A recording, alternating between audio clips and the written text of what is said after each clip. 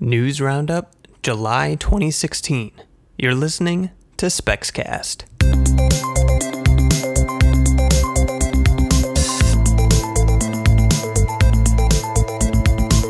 Welcome to SpexCast, a podcast about the science and technology of space exploration. My name is Phil, and this episode is going to be Augie, TJ, and Drew taking you through some current events from the month of July 2016, discussing it, sharing the news with you, and keeping you guys up to date on what's happening in the space industry.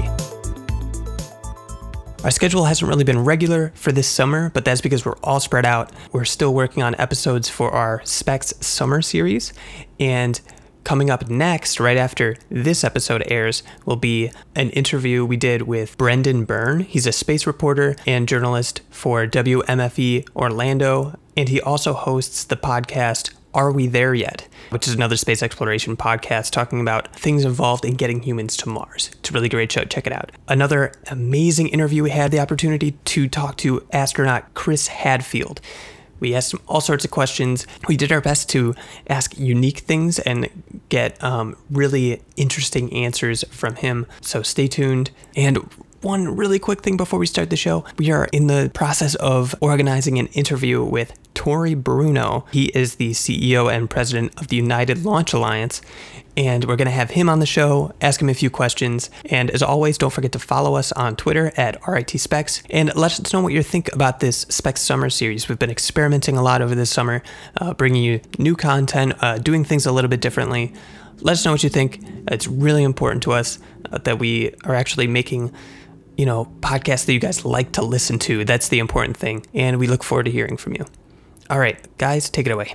You're listening to SpexCast, the space exploration podcast brought to you by the Space Exploration Research Group at the Rochester Institute of Technology. RITSpecs. Joining us, we have TJ. Hello. As well as Drew. Hello. And I am August. Phil could not join us today.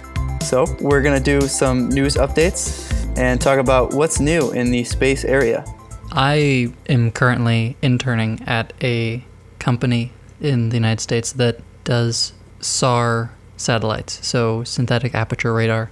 It's radar rather than optical observation satellites. And the ESA and China have been cooperating for a while now on a program called Dragon, which uses European satellites and Chinese satellites with SAR capabilities to observe specific areas of China, and they are extending this partnership until 2020. The third phase just finished, and they're going into the fourth. It's just a cool partnership, and I think, if you read into what I've said in previous episodes, I am all about international cooperation with space.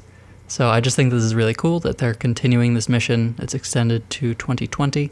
The images are really cool if you like looking at SAR images. It's not at all like looking at normal optical images. There's a lot of false color involved, but it has recorded the water table changes in this lake, which had been reducing for a while. Then we had the whole El Nino effects were going on for months, and this lake, the water table rose again. So I don't know, it's just very interesting to see what SAR is capable of, and it's good, again, to see continued cooperation between international partners in space. Can you do a rundown of the basics of synthetic aperture radar, like imaging?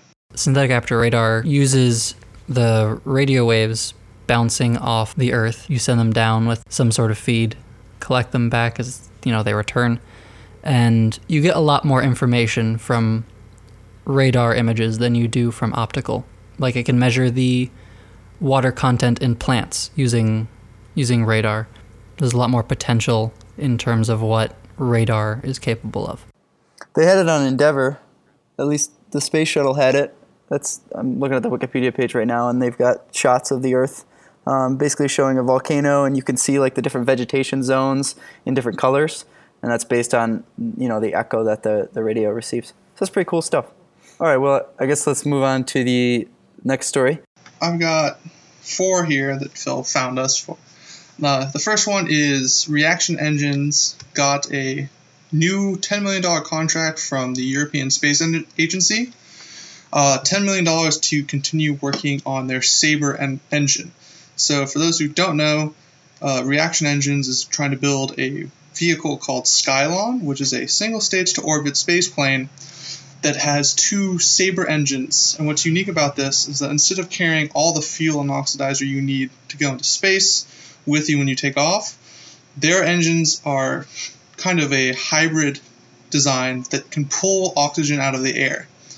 The big challenge with that is that air is a gas, and the percentage of oxygen in that rapidly decreases in altitude, and so they have to take supersonic and hypersonic air that's getting heated with friction in the inlet and then cooling that down into a liquid and then pumping that into the engines.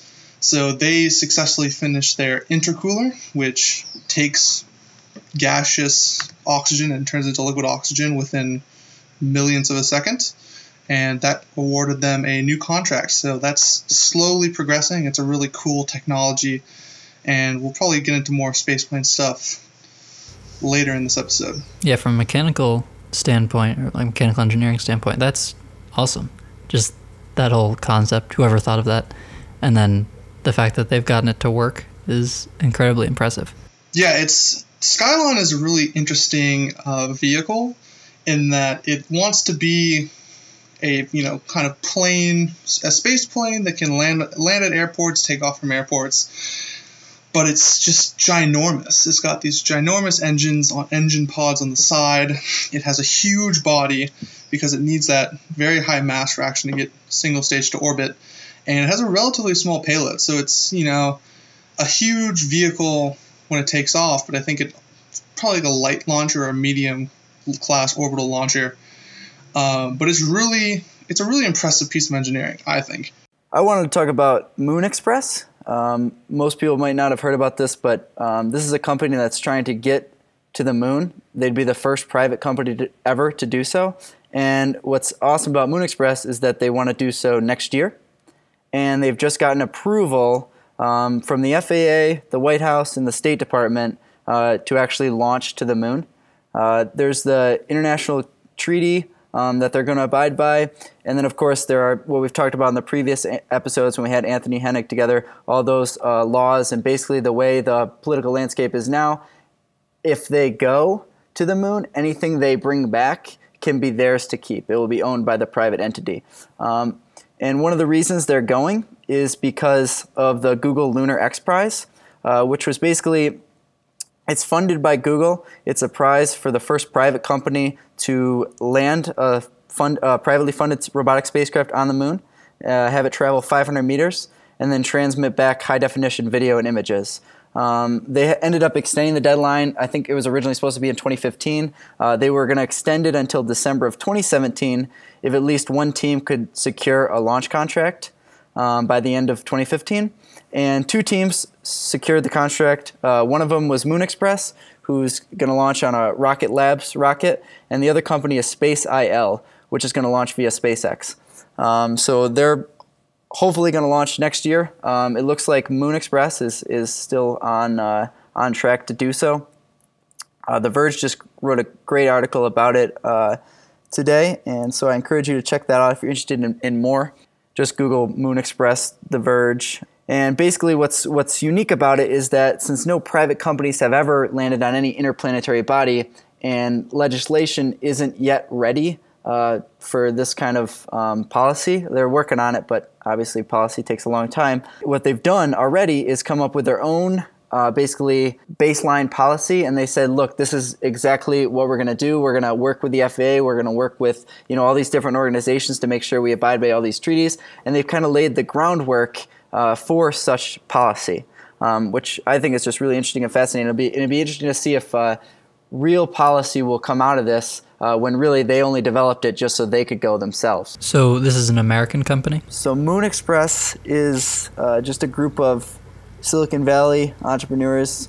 The other company, Space IL, so they basically paid a deposit to launch on a Falcon 9 for 2017, and it looks like they're from Israel.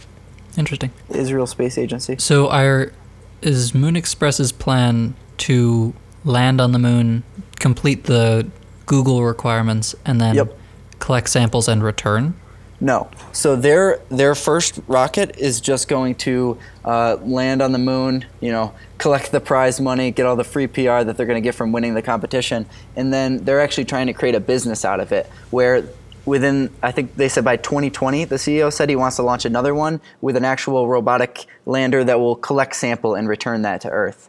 So this is basically just a way for them to achieve the milestone and receive the prize money. Which I think is great, especially awesome that Google is funding this and totally backing it. Yeah, I think it's really cool. The Lunar X Prize is really awesome, and we're seeing with the Chinese Jade Rabbit rover renewed interest of, sending things to the moon, soft landing them, and kind of roving around, which I think is really cool because we have such better cameras, such better transmission technology. Like the US and Russia landed on the moon in the 60s with landers that had film cameras that, they took photos and they had to develop them there and then digitize them and broadcast them back. And now we have so much better technology. We can get a lot better, not only images, but all sorts of telemetry and scientific data easily and remotely. Yeah, it'll be exciting to see. Well, I'm sure we'll do an episode again on it, maybe in a couple months as they get closer to launch, if it actually follows through. So yeah, I want to talk about the DARPA XS-1 project. So this is actually a couple of weeks old. We've been meaning to talk about it, but it is a proposal by DARPA. Basically, it's for a launch vehicle that can drastically lower the cost and drastically increase the frequency of launches. So right now, the U.S. government has a lot of military satellites it puts up. It has a lot of need for those, and they've seen drastically increased costs. It's something like $3 billion a year for all of their launch costs to continue to support their, the GPS system, spy satellites, different research satellites, etc. So they want to help sponsor the development of a launcher that's dramatically cheaper. They're aiming for less than $5 million per launch, which is insane. And that the contest requirement is 10 launches in 10 days. So something that you can launch, land, within 24 hours, relaunch consistently. And those are very bold claims, very bold engineering requirements. And so they have three, this is a NASA Spaceflight article, they have three main competitors who've done proposals. Boeing, Mason Systems, and Northrop Grumman all have concept vehicles, and most have a lifting body design similar to the space shuttle, where it would take off and then glide for re-entry.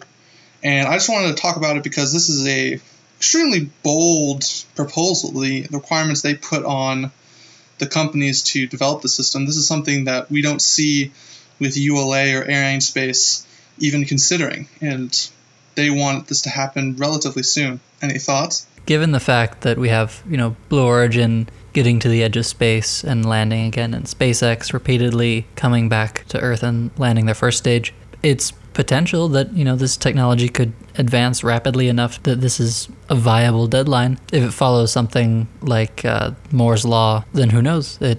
It could be done. It seems doubtful from where we're standing today. But if it is, that would be really, really cool to see. Yeah, something that's really interesting is that they want to have a flight test by 2020. So they're talking about a reusable vehicle you can launch and have returned to the launch pad and ready to go within 24 hours for under $5 million within 4 years. SpaceX with the Falcon 9, which is the most far ahead in being reusable, wouldn't even be able to qualify for this because we're very far away from getting, a 24-hour turnaround. Even SpaceX's system, where you launch and land on the barge, landing on the barge is going to take too long, so you have to return to launch site, and you need to be able to very, very quickly, get a stage down, do all the flight checks, put a new second stage on, put the payload on, and go. And their second stage is not reusable. And so that lone piece costs more than $5 million.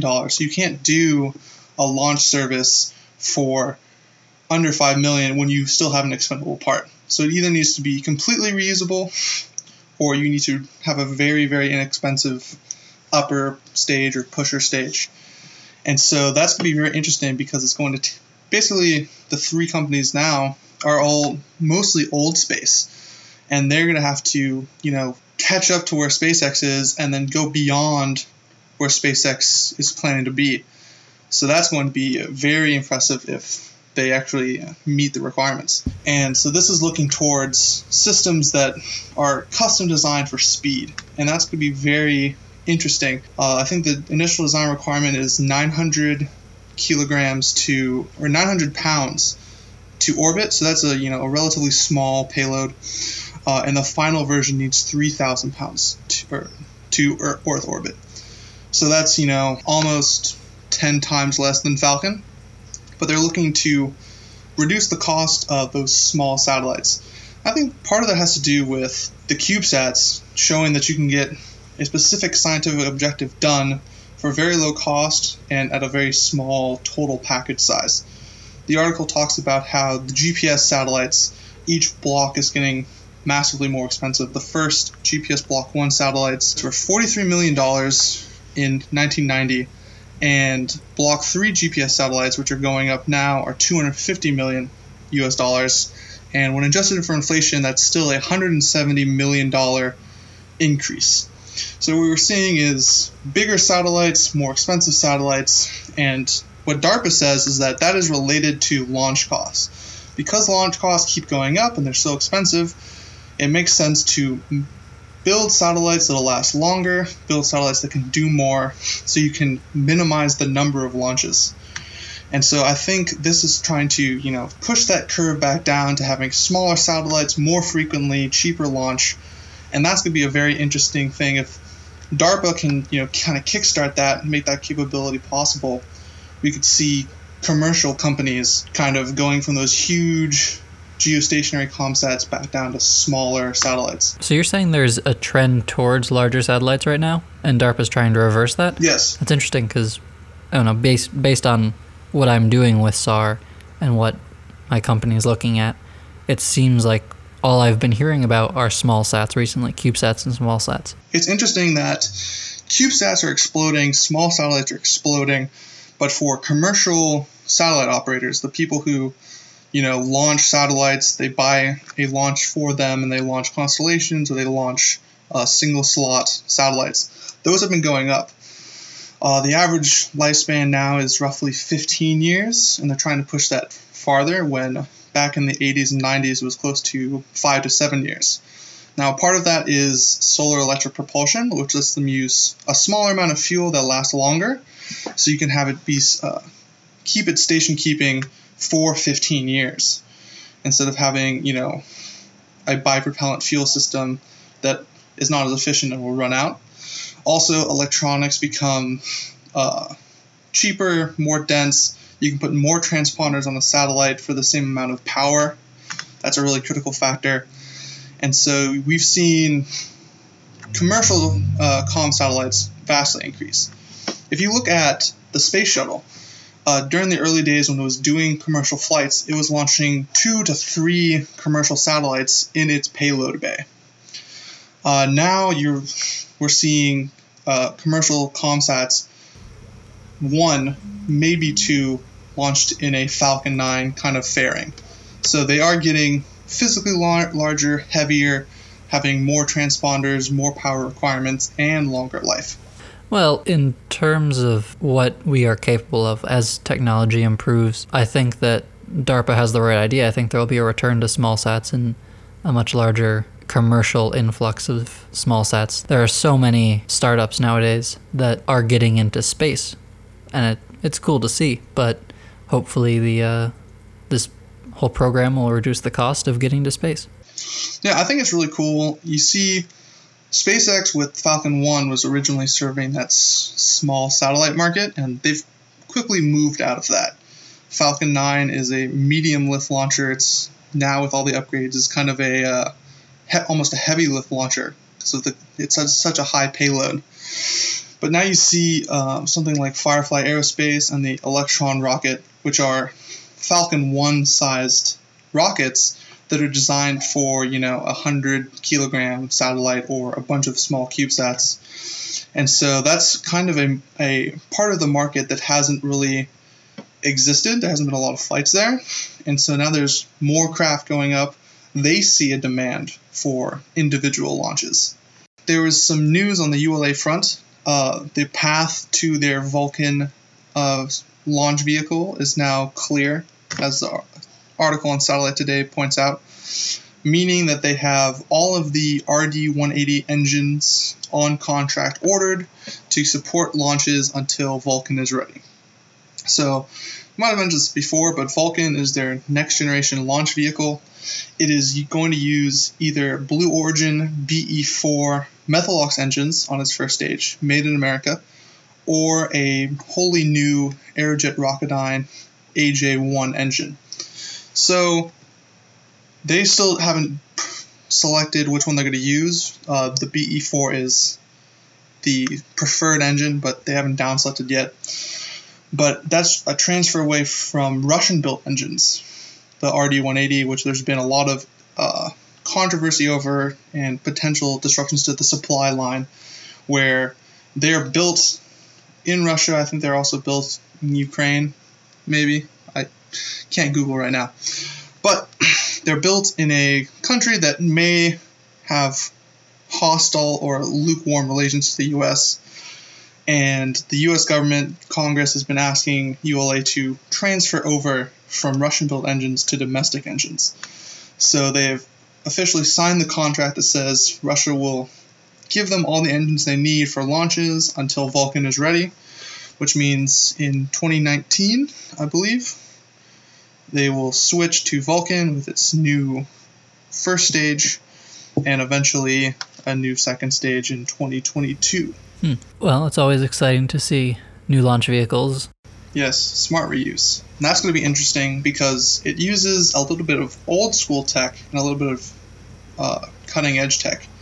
Now, back when the very first spy satellites took actual film photographs, and in order to use these images, they actually put those film in return canisters, and those capsules deorbited and had parachutes, and we picked them out of the sky with airplanes. Skyhook. Yes, we did this a bunch of times, and that's how we got spy images before we could digitize them and send them wirelessly. So that technology has already been done before. Now, doing this with engines, it's going to be much heavier, so that's an engineering challenge, but the concept has been proven. The thing that is cutting edge is that they want to use an inflatable supersonic heat shield. So this is something that JPL is actually working on, NASA is working on. They've been doing a inflatable supersonic tech demonstrator, which is a disc that can inflate, and they have a malleable heat shield material. And that way you can have a much greater heat shield area than the diameter of your craft. So say you're going to Mars, or you're trying to aerobrake through Jupiter, and you have a 2-meter wide spacecraft, because that's how big your launch rocket was. If you increase that heat shield area, you can increase drag, you can reduce heat load, and so if you can inflate and increase that surface area, you can have a much gentler re-entry. So they've been doing 2 tests, and they had issues with the parachutes, parachute failures on both of those. So NASA's working to refine that, but that would be a key technology for smart reuse, would be an inflatable heat shield, because it's going at a hypersonic speed when it detaches from the rocket body. So it needs to, bleed off a lot of that excess energy and then pop a chute to get picked up out of the sky. Last up, we have some news about SpaceX. They successfully launched the Commercial Resupply Mission 9 to the ISS. This brings the International Docking Adapter 2, which is the sister adapter to the one lost on CRS-7 last summer. The IDA-2 is being installed probably before this goes out. And then the IDA-3, which is a replacement made from spare parts, will be launching on CRS-9 next year. Now, these 2 ports will let visiting crewed spacecraft dock with the ISS, and for crew to access the station. Right now, Dragon uses what's called the Common Berthing Mechanism, which is a passive docking system where Dragon gets close to the ISS, it's grabbed by a robotic arm, pushed up against a CBM port on the ISS, and astronauts have to physically bolt the Dragon spacecraft to the station. So it was designed for modules to be attached to the station, but the IDA is converting between the shuttle docking adapter to a new adapter that both SpaceX Dragon and Boeing Starliner will use. And so that lets the crafts autonomously dock. It's active or passive, depending, and it's a little bit smaller. It's designed for people and not cargo and science racks. Another bit of exciting news is that the JCSat 14 Falcon core was brought to McGregor and had 3 full-duration static fires back-to-back over 3 consecutive days. And so JCSat was a geostationary satellite launch, so it was one of the most energetic and hard-to-stick landings for Falcon yet. So it had apparently heavy damage cosmetically. We don't know what kind of structural damage it might have. But SpaceX said that would be the kind of structural loss leader for the fleet. It was the most damaged the first time, so they're going to test it until it fails. And so they did full duration static fires, which are the full 150, 180 second burns that the rocket would do in space. Now, every core that they launch first goes to McGregor, does a full duration test before going to Florida or Vandenberg. This is a returned booster, and they did it once every day. So they did basically 3 mock launches for the first stage within 24 hours of time, trying to push the stage to the edge, see what engines might fail, what happens to the tankage when you're filling it with cryogenic fuel and then unfilling it quickly. So it's off the test stand now because there is a new core for an upcoming mission that needs to be tested. Rumor has it that it might get put back onto the test stand after to get a couple more tests in. We don't know yet, but it's very exciting that a piece of hardware that went to space, that re-entered, put on the full stresses, was able to be fired for 3 more mission durations without failing. Well, exciting progress for SpaceX, and we will continue to watch and eventually get to see a reuse. Yeah, and the current estimated launch date is sometime in October for our reused booster. We don't know which customer. Hans Konisman from SpaceX said in the post-CRS-9 news briefing that they had talks with a customer, final talks. So when that all gets locked down, they might announce it pretty soon. So we'll have a customer and date for the first reused orbital booster. You've been listening to SpecsCast News, July Roundup, Awesomeness. Thanks for listening to SpecsCast, a podcast about the science and technology of space exploration. Reach out to us and tell us what you like. Do you want to see more technical things? Do you want to see more news? It'll really help us develop the show. We're still working on a couple other episodes for you guys this summer as part of our Specs Summer series from SpecsCast. So look out for that. We'll announce everything from our Twitter page at RITSpecs, and we'll be posting stuff to Facebook at facebook.com/RITSpecs. Our music is by Kevin Hartnell, and this has been SpecsCast.